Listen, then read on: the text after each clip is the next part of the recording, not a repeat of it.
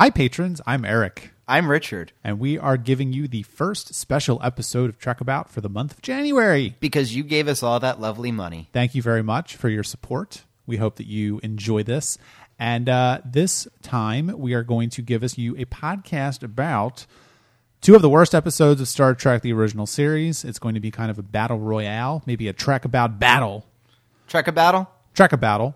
It's going to be the Alternative Factor versus Spock's Brain. Yeah. Now, Spock's Brain is considered like the worst episode of Star Trek, the original series. Like, I see, as somebody who is not in the Star Trek world, I see it made fun of all the time as like the worst episode. And True. We kind of thought that, I remember the Alternative Factor became kind of like our joke for that. Because it was, I mean, I at least found Spock's Brain to be fun. Alternative Factor wasn't fun. Well, it's funny because I listened to our old podcast about this in preparation for this, and Richard did not. So slap on the wrist for you. No, Richard. but I'm trying to be like, what everything happens ahead of time, and I'm like coming neutral to everything. So like, you've seen this episode before, I hadn't. Sure. I think that in terms of actual watching of episodes that I would want to watch as entertainment, I don't think that I would choose either one of these. No. The Alternative Factor, I think, is objectively worse than Spock's Brain. But this time I enjoyed watching the Alternative Factor more than Spock's Brain. And here's why. Because I think that there is a good episode inside the Alternative Factor. I don't think there's a good episode inside Spock's Brain. And I had a lot more... I don't say I would have fun watching the Alternative Factor this time, but I definitely wasn't bored because I was trying to figure out why it went so wrong. I was, it's actually funny because I liked Alternative Factor a lot better this episode, and I actually understood the plot this time. I kind of understood I was going to say, I mean, it doesn't make any sense, but yeah, it was... I remember the first time we were like, what the hell just happened? And now it's like, all right, I sort of get it. I understand what they were going for. I understand what happened at the end, at least. I mean, I think it's a good opportunity for us to sort of talk about like bad television in general too, because this is not going to be a typical episode of Trek About. We're not going to really talk about the Alternative Factor and then talk about Spock's Brain. This is kind of more of a what the hell happened kind of thing. And so there is this great series of books called These Are the Voyages by Mark Cushman, who covered the first 3 seasons of the original series. Apparently, he's writing a sequel to this, which is going to talk about the motion picture, kind of the decade in the wilderness. Then he's going to do another one on TNG Season 1, which I think will also be really interesting because that was a disaster. And I haven't gotten that far in the Season 3 book yet. But at least with the first season of the original series, the Alternative Factor had a couple of things going against it. Number one is that the writing process was really interesting for the original series because these books really go into, the story elements. Like they have like the actual dates for when like the outlines came in, the second outlines came in, like the initial scripts, like who worked on them. And, when the show was firing on all cylinders, I think, when Gene L. Kuhn was the supervising producer on it, it was Dorothy Fontana, Gene Roddenberry, or Gene L. Kuhn that were basically rewriting every single script of the show. And one of the reasons why the 3rd season of the original series is so bad is because they were gone. All 3 of them were gone. And Fred Freeberger, who produced the show in the 3rd season, just, not that he was a bad producer, not that he was a bad writer, but he just didn't really get Star Trek in a certain sense. So we'll talk about that with Spock's Brain. But the Alternative Factor went bad for a couple of reasons. Number one, John Barrymore was supposed to play Lazarus, and he backed out. He backed out because, and this is the second reason the episode is so bad, is there was a love story between the, I guess she's supposed to be an engineer, even though she's wearing science colors in this episode, and Lazarus, the evil Lazarus, or whatever the hell you want to call him, the crazy Lazarus.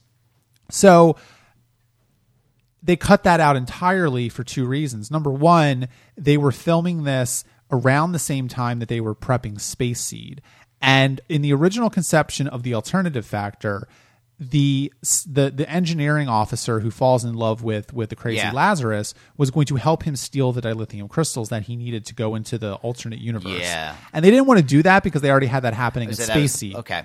So they took that out, and that kind of like they replaced it with like 2 other scenes of him falling down rocks and like battles. It was just, not a good decision. Yeah, this is an episode like all of the psychedelic battle scenes, like go on for like there's some that just go on forever, and it's very much feels like padding. You're like, well, it is padding because Yeah. they just excise like large chunks of the script apparently because this romance was completely cut out.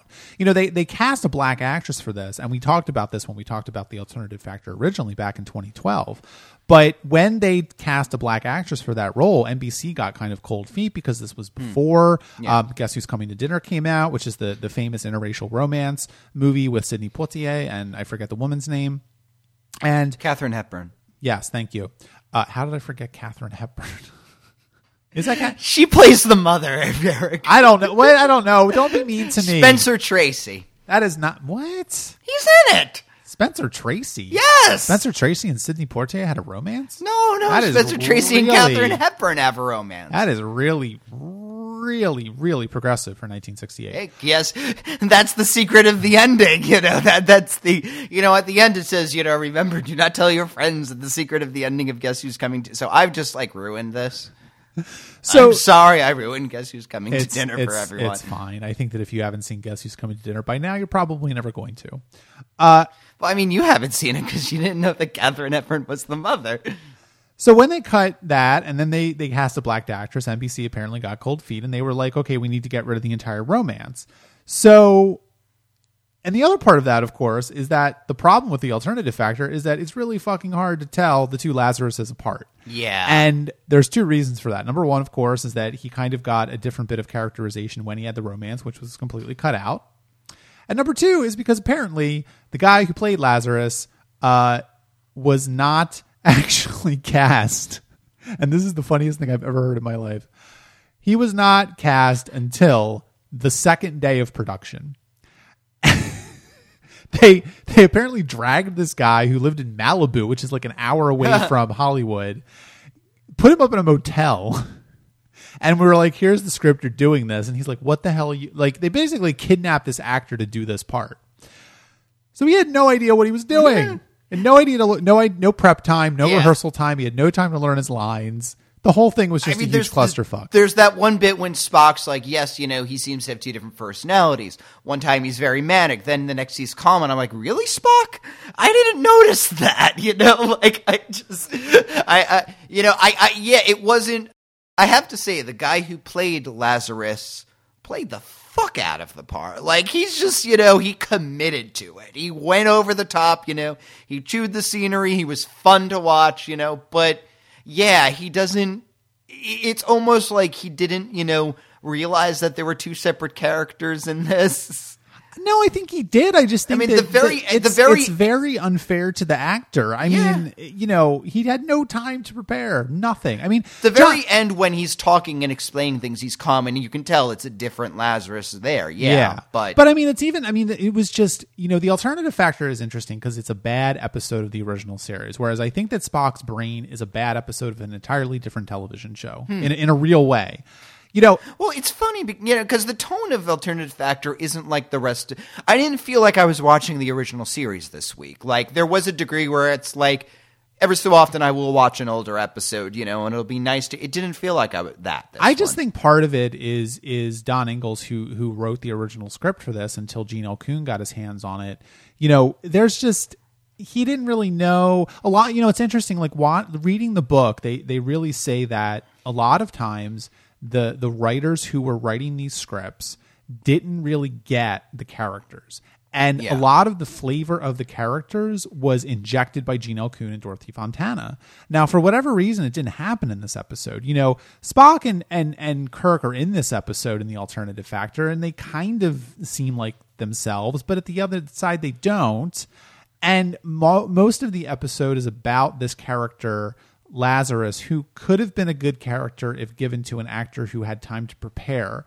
It basically is just like a master class in everything going wrong on a television production. Yeah. You know, just everything. I mean, even to the point where at the very end of the episode, when Kirk gets sucked into the alternate universe, the antimatter universe, they're on a soundstage suddenly, whereas before they were actually location shooting. Yeah, I was going to say, that was very surprising to me this time, that they did do a location shoot for part of it. Well, the reason why they did that is they actually ran out of time when they were location shooting, so they couldn't. They didn't have time to film that last scene. I mean, it's like. But I mean, the fact that they spent the money on the location shoot. I guess. The show actually had a lot higher of a budget at this point too. You have to remember. I mean, by the third season, it had been slashed repeatedly. Maybe things like this, were kind of the reason. Like, how can you? No. It's not even like how can you justify a location shoot? This is what you used it for. No, they don't care. I mean, I wouldn't recommend that you read the books because I don't think you would like them very much. I don't think that you're into the minutia as much as I am. But and you look at this and you say, okay, this is the first season. Spock's Brain is the third season. Everyone says, oh well, the original series, it was a ratings failure. Blah. That's not true. Like it won its time. Spock's Brain was number one in its time slot. The show was a success. It was definitely a success. NBC didn't get along with Gene Roddenberry. So they kept slashing the budget. They kept putting it in these bad time slots because they had other producers doing other shows that cut along with a lot better. And you look at this and you say they were really shooting themselves in the foot. By the third season, the budget was slashed. There was no money for location shooting. There was, the money for costuming was gone. The money for guest stars was slashed. They're not getting John Barrymore to do a third season episode of the original series. They're just not getting these high caliber actors like they could before. And you look at this and you say, Gene Roddenberry really shot himself in the foot here. He just there was they used the word contempt in the third season book. Like it was just there was just no relationship between the two of them. Wow, that's I don't know if I knew that or not. Yeah, I mean, that's why the books are so good, is they really do give a lot of this information and put everything in a different context. All through Spock's Brain, the scenario I was thinking in my head is like, you have that one friend who loves this is in the 60s. You have one friend who's keeps talking about the show Star Trek, and the third season's going to come on, and he's so excited, and you finally all right, we'll watch it with you, So everybody comes over and they sit down, and Spock's Brain is what happens. This is because this is the third season. This is a returning series. This is something you would be excited to see, and it was a fine dumb episode to watch after a bad day of work, but it's a terrible Star Trek episode. Well, it's a terrible Star Trek episode. I can't even say terrible just because it's a little embarrassing. Spock's Brain is a hard episode because you can really see what Gene L. Coon and Dorothy Fontana were bringing to the show. Yes, Gene L. Coon wrote this episode, but he wasn't there to rewrite it. He wasn't there to really polish it and make it good. And the people that were polishing the scripts at this point, Fred Freeberger primarily, they're I have no problem with Fred Freeberger. He wrote in a lot of other television shows. He produced a lot of other television shows. I just don't think he was probably a good choice for this show. This episode, I feel like if they made it just a full-on comic episode, where they weren't taking it would be better. But I think we're supposed to slightly seriously take these people and the plight of Spock, a little seriously, because let's face it, even on comedic episodes, we're allowed to, most of the comedy in Star Trek came from putting Harry Mudd and, having everyone, play off of him and stuff like that. I mean, and interestingly enough, again, I'm going to blow your mind. Oh my God, my mind is blown. Gene Roddenberry didn't like the comedy. Gene L. Coon was the one who brought all the comedy in. Okay. If you remember the show back when it first came on, the first season, it was not funny. Right? It just wasn't funny. Yeah. It didn't really get that sort of comedy flavor until the latter half of the first season when Gene L. Coon was producing it. And so what happens by the third season is, there was a directive from Gene Roddenberry to Fred Freeberger, and he basically said, I don't want comedy. Yeah, it's like you could see that very ending scene when Spock's, going, I mean, that's a funny scene when he's rambling and McCoy's like, oh my God, why did I connect the mouth, and all of that. I hate that scene because it's just Nimoy hamming it up and he just never does that. Well, here's the thing, if the show had been an episode where people could ham it up, then this episode might have been able to work because, you know what I mean? I think this is an episode that would work if everyone is acting a little over the top because it's a ridiculous situation. But, normally Spock is played a lot straighter and he's, it feels very tonally off because I mean, what you said, this is an episode of a different show. In a way, it is. It feels like, it feels like a weird fan take on Star Trek that just happens to have all the regular actors. Yeah, because again, the people that were working on the show at this point, aside from Gene L. Kuhn, who wrote this episode, just they had nothing really to do with Star Trek before. It's funny because they didn't even I mean, it's really weird to think about this, but Fred Freeberger didn't even watch the not weird to think about show. it. J.J. Abrams had that same exact situation. Yeah, well, I know, but you compare and contrast with someone like Nicholas Meyer, who, when he got the job to write Star Trek II: The Wrath of Khan, went back and famously watched all 79 episodes of the original series, and that's why that movie, one of the reasons why that movie is so good, because he identified everything that worked with the original series and put his own stamp on it. Yeah, Whereas, again, and one of the things about Wrath of Khan is it also addresses a shortcoming of the original series in that, these problems are solved forever, and there's no consequences. So yeah, I mean, it doesn't necessarily. It's like there's that thing where they have the pain belts in Spock's brain. And that was actually something that Gene L. Kuhn reused from the Gamesters of Triskelion, where they had the pain necklaces or the collars. Okay. And in this episode, they actually wore collars as well until someone told Fred Freeberger, hey, we did this already, and he changed them the belts. I mean, this is the this is the quality of the work that was going on in the third season. Yeah, I mean, I guess it almost seems like he didn't. Well, it's just a kid's sci-fi series. What does it really mean? Let's just finish it, Yeah. In a way, that's almost... Because whatever the problems with Alternative Factor, it's not that it's not taking the thing seriously enough. Maybe Alternative Factor is taking itself a little too seriously, but this isn't... I think you could make that argument. Yeah. This isn't taking it seriously at all. Yeah, because the Alternative Factor is just a disaster on all levels, whereas, again, Spock's brain is, I think, just a bunch of people that are really tired. They're tired of fighting battles. They've lost, their champion, Gene Roddenberry, and it's just a tired show. It's become a job to everybody at this point. Exactly. This is just they're churning out widgets. That's it. Yeah. Because you look at the Alternative Factor, and I mean, I don't necessarily really have a problem with John Barrymore dropping out. I mean, I think that they... Yeah, that wouldn't have made the episode a great episode if it was just... Well, I think that, he got the script and he had a lot of meaty stuff in there, and he had a romance, and he was able... I think that having the romance in the episode would have differentiated... I mean, because one of the problems with the Alternative Factor is that you can never really tell who the fuck it is. And you've got... It's not clear who is who, and you really need that.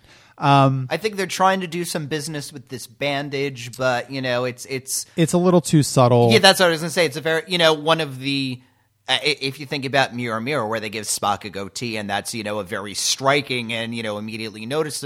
I mean, and of course in that episode you don't have the two of them running around, swapping each other places, but I think a lot of it too was just behind the scenes, since the show was running so behind in the production. Just sloppy mistakes crop up. I mean, his beard becomes thick and thin, and he kind of goes down into engineering somehow. How did that even happen? Well, that's part of it is I don't think necessarily know if the original Enterprise had as much security in the same sense that the next gen Enterprise, just because there are.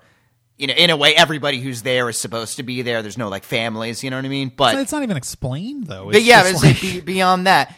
Spock's brain was after everybody stopped caring. This people still cared, but everyone was just having a really shitty day that week. It was just one of those, someone was going through a divorce, someone's mother was sick, somebody, had a bill. It's just everybody, no one was really working their heart, working on it.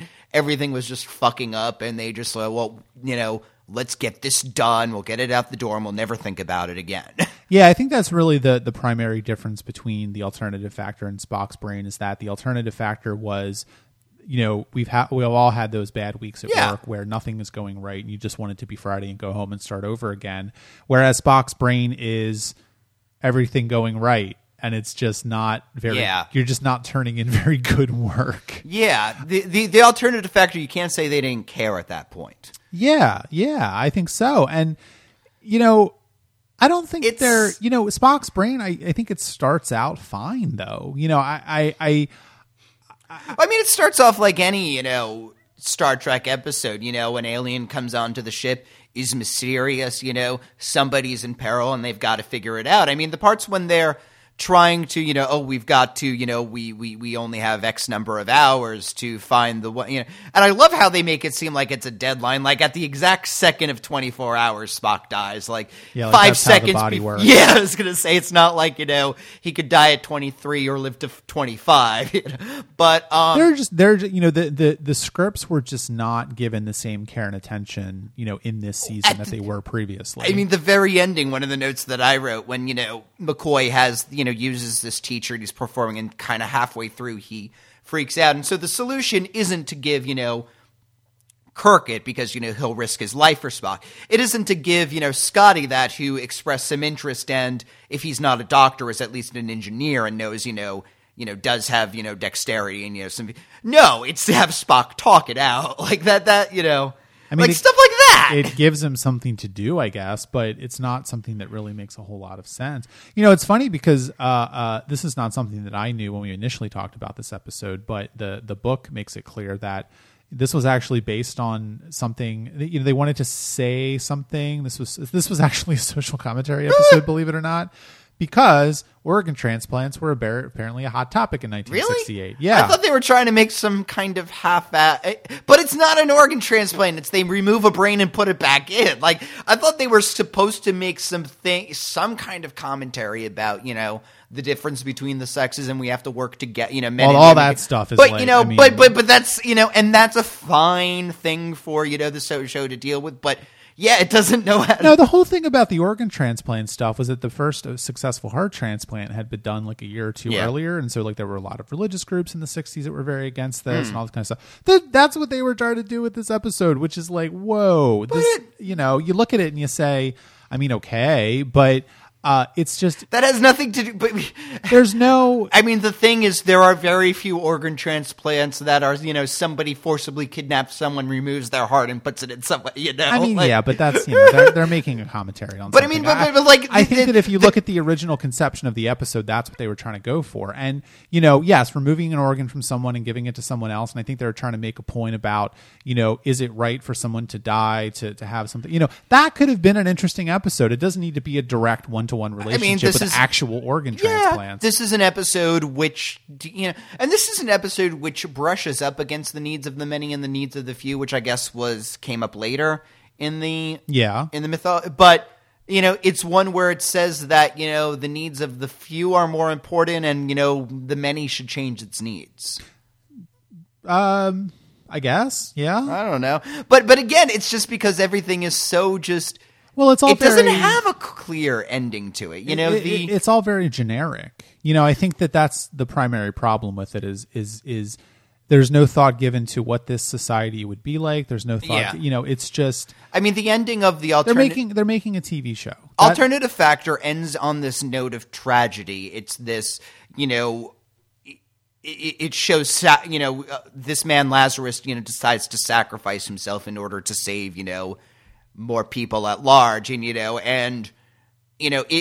does. I feel it does hit that poignance at the end, and that's due a lot to Shatner and Nimoy, the way they play it. But where they do have this, yes, everything, it's the right decision for the most people, but there is this one person who is suffering, and we still have to. We know that, And really, it will only be, it's this untold story that only Kirk, and it's that nice moment, at least, if it's a mess to get there, it is a very nice moment at the ending.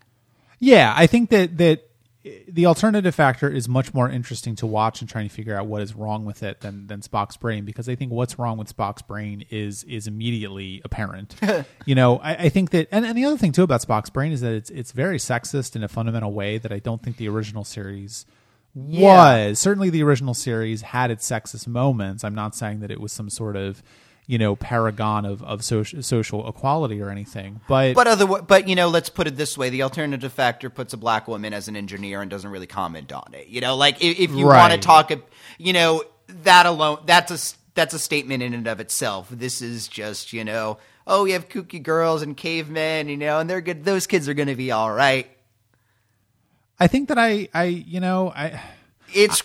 did we end up liking the Alternative Factor more than the Spock's brain? I think so. That's really, I think that's very interesting. See, and we thought that we wouldn't get anything out of this discussion. No, I didn't think we were not going to get anything out of this discussion.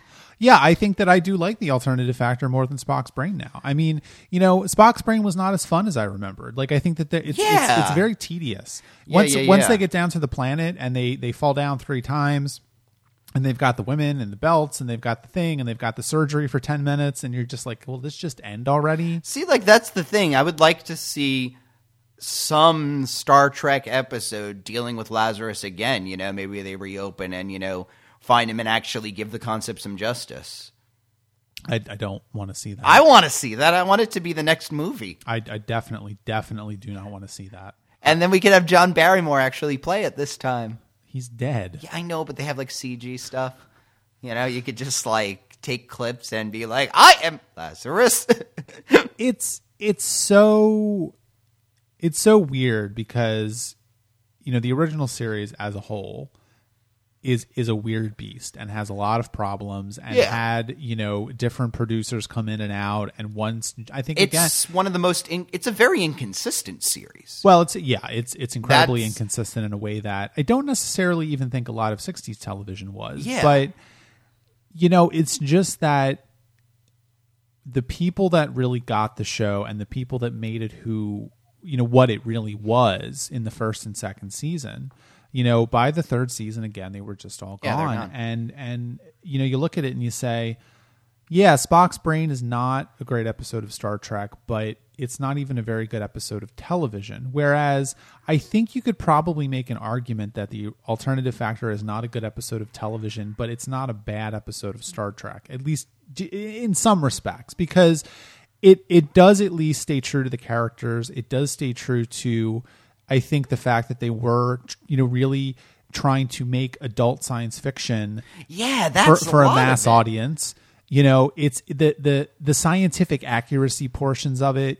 Star Trek famously was one of the only science fiction shows of the 1960s that was putting its scripts through scientific review every week. Really? Yeah, I mean, certainly they were making things up, but at the same time, they really were trying at least to make it somewhat scientifically plausible. Whereas, in other words, pretend that this thing is, pretend we can go faster than light. Does the warp drive make sense? Kind of thing. Exactly. And all of this talk of the alternative universe with the antimatter and the matter, and it's going to destroy itself, and the universe is winking in and out of existence. While it's a little goofy, I think that there's a level of verisimilitude to it that by the third season they just have thrown out completely and don't care about. No, you've got this brain going left and right, through the entire episode, and it's programming, and it's it's fixing it's powering a computer. That that you have now. Obviously, there are AI and all of that goes through a lot, and I think more current AI talks about modeling, models of the mind, how the brain and growing AI is better than programming, and all that kind of thing, which was not on the radar in the 60s. But at the same time, they remove Spock's brain, they remote control him. No matter when this episode comes out, it's goofy. Yes. I guess that's it. Yeah. Like, even, one of the funniest episodes of the original series, I Mud, that was really funny, but it wasn't cheesy goofy, I don't think. Like, it wasn't, this is just, when this is a lot closer to what you think, what a negative impression of Star Trek would look like, ladies running around in go-go boots and, just people being, babbling science stuff. Yeah, I mean, it's weird noises. If you wanted to kill a show, I don't think that there's a better way to do it, frankly. I mean, even the actors seem disengaged in Spock's brain in a way that they don't in the alternative factor. I think that, again, the alternative factor script has a lot of problems, and I don't necessarily think that anybody acting in the show knew what the hell was going on. But, Kirk and Spock were definitely giving, Shatner and Nimoy were giving it their best. They were able to find an emotional core in that. Again, even if at the end they realized that this is a story of tragedy, of sacrifice, of, the price one pays for peace, and all of those things. And they were able to find what it was about, and they were able to hang some, onto that. What the hell is Spock's brain about? When you said organ donations, I thought it was you were teasing me. No, like, not. you know, I mean, because that's not even where I would have begun to go with this one, you know? And so, yeah. And there's, you know, and there's missed opportunities in Spock's brain too, because of course, you know, Kirk has lost his friend, and there's a little bit of that in the episode, but they don't really do anything with it. And, you know, so, I mean, frankly, Shatner is just overacting at this point, like nobody's business. The pain scenes are ridiculous. You know, once Nimoy beams down to the planet, you see the robotic Spock controlled with the little toy thing. I mean, the whole thing is They weren't even having fun at this point. No, they just, I mean, I think that they all just wanted to go home. I don't even know if they really, you know, like, I think there's no way that the show was going to continue into a fourth season. I mean, it's very clear from all of the documents in the books that, you know, NBC had clear intentions to kill the show after this season. You know, they cut the budget to almost nothing. Yeah. You know, they really just were starving the show. But I don't think that anybody would have wanted the show to go to a fourth season if this is the kind of stuff that they were going to get. Yeah. No one would. It wouldn't have been bad. You know, this was, you know, both Next Generation and to a lesser degree DS9 took their first two seasons, made some mistakes, and then in the third season found their voice. And the opposite happened with the original series. You know, it I would say in the second series, it was finding its voice, you know, better. And it was, you know, certainly you have more good episodes than, you know, the first season was still kind of figuring it out. It took a few but yeah, the third season, it had all fallen apart.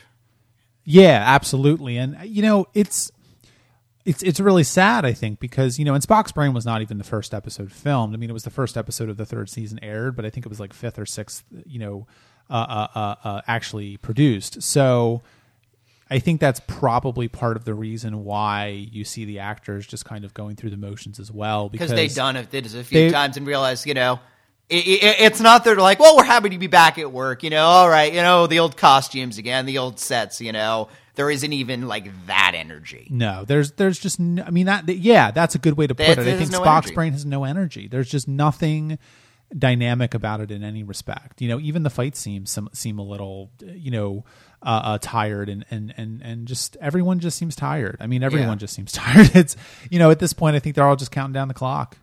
You know, I guess it's good though that it never got a fourth season because, you know, we've talked about, you know, things, you know, oh, well, if this happened, we wouldn't have had the movie, you know, it wouldn't have been you know, and yeah, maybe a fourth season of this quality or even worse with less of a budget, there'd be even less of a reason to want to revive it. I don't even know how they could have made the show with less of a budget, you know, like, I mean, we covered the third season already. Well, so I mean, that's the whole point, you know. I mean, this is the network choking and starving.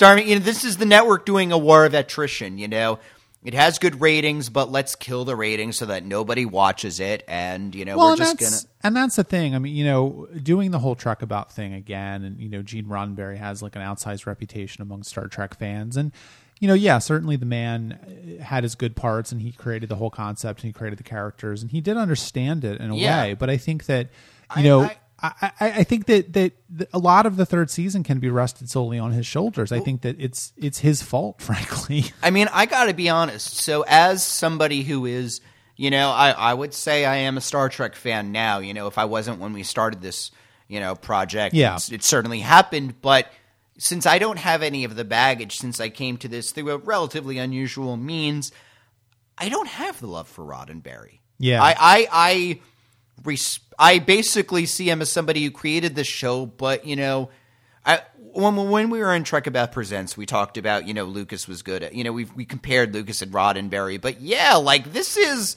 you know, Attack of the Clones level. You know what I mean? Like not as unwatchable maybe, but you know, better acting certainly, which is not saying much, but you know, when other people are taking the vision and the characters and the world and the themes and running with it, you know, Star Trek is much better. You know, Star Trek, I mean, we're DS9 is your favorite show, and it's slowly becoming one of mine, you know, in the franchise, and that was the first one that had no Roddenberry really with it. Yeah, I mean, he wasn't involved in that at all. I mean, the only thing that they really did was they kind of went with him, and they went to him and they said, "Hey, this is what we're thinking of doing," and he went, "Okay." Yeah. You know, but so and I would say it's the strongest. The world building is the strongest. The characters are the most sophisticated. The themes are very nuanced. In a way that wasn't allowed to be. I mean, we see that in later seasons of Next Generation as Roddenberry stepped down and after he passed away. So yeah, and I think Roddenberry, Star Trek is the best when Roddenberry's not around, in my opinion. Well, and, everything that I've read is Roddenberry was not an easy guy to work with. I mean, he very much had that idea that the producer and the network were enemies, and he did not get along with them. I think that he just, they did not have a good working relationship. And they actually, coming from that, the dictum in Next Generation that, these people are all working together and shouldn't fight and shouldn't have that's very interesting, isn't it? Yeah, it is. There's a lot of psychological sort of commentary that you could, analysis that you could do of Roddenberry as well. I mean, he gave more than one interview during the Next Generation days where he basically was like, "I'm so happy we don't have a network to deal with. We can do whatever we want." And it's funny because there's this whole thing about Netflix shows as well, and I read this interesting criticism of a lot of Netflix TV shows that says basically the fact that Netflix doesn't give notes is actually a bad thing because it means that network executives, when they give notes, if they give good notes, it can make the show a lot better. And Steven Soderbergh, who does The Knack, I think, which I haven't seen, but it's that 19th century medical drama. I actually think it might have been him that wrote this article where he said network notes can actually make a show better. Well, in general, I mean, that's a thing that you'll see a lot of writers do. They'll write these really tight first few novels, and then as they get more and more sales, they'll just become bloated and sprawling, because at that point, they maybe George R.R. Martin, perhaps. Stephen King. No, I like Stephen King. Yeah, I think that. But at that point, the person has to, in some cases, either they just want to leave them alone to do their thing, in the most benevolent way, or they're afraid, the author's going to take their business elsewhere, and lose the right. They don't want to offend, but it's certainly there's network notes as in, well, they're censoring me left and right. They won't let me do anything. They're worried that I'm creating a romance between a black woman and a white man. That in that case, a network note is a little ridiculous. Right. When it's just to make it, but when it is because, here's somebody outside who, knows television very well, who knows how a script is made, and they see this and this would make it better. I mean, those are two different things. Yeah, absolutely. And I think that, if you look at sort of the production history of the original series and kind of to bring this back, to the alternative factor and Spock's brain, you look at it and you say, okay, Gene Roddenberry had the idea for Star Trek. He fought to get it on the air. In the first and second seasons, he was very involved in the production. He was rewriting scripts. He was writing scripts. He was, doing all of this stuff. And, certainly there was Gene L. Kuhn. There was Dorothy Fontana. Bob Justman, gave a lot of notes as well. The producer who was kind of the nuts and bolts guy who was making sure the production stayed on budget. And, there were a lot of people involved in the show. And I think that the fact of the matter is, when you're a producer, an executive producer, of a TV show, a lot of times you need to suck it up and you need to make sure that you have a good working relationship with the network because there's a lot of people, not just the actors and not just the producers, but also all the crew, that are working on the show that are relying on this for income. And yeah, they'll go find another show probably, craft services and the lighting people and all that stuff. But it's just, it kind of speaks to the fact that I think that, more and more I'm coming around to the idea that, the kind of, escalation of the show or de-escalation of the quality of the show from the first season to the third season, from the alternative factor to Spock's brain to bad episodes of television, you can really see how this was Gene Roddenberry's fault ultimately. The buck stopped with him and he killed Star Trek essentially. Huh. Yeah. So, interesting. Well, it was his show to kill, and he did a terrible job at killing it. Yes, he did. Here we are, 50 years later, and we are, still talking about it. I know. Yeah, so and then 50 years from now, when we finish Trek About finally. Well, they keep making the shows. We're going to have to keep talking about them. Now they got this damn new one coming out in 2017, so... I'll be excited to cover that. Yeah, we'll see how that goes. Yeah. We haven't made any decisions about that yet.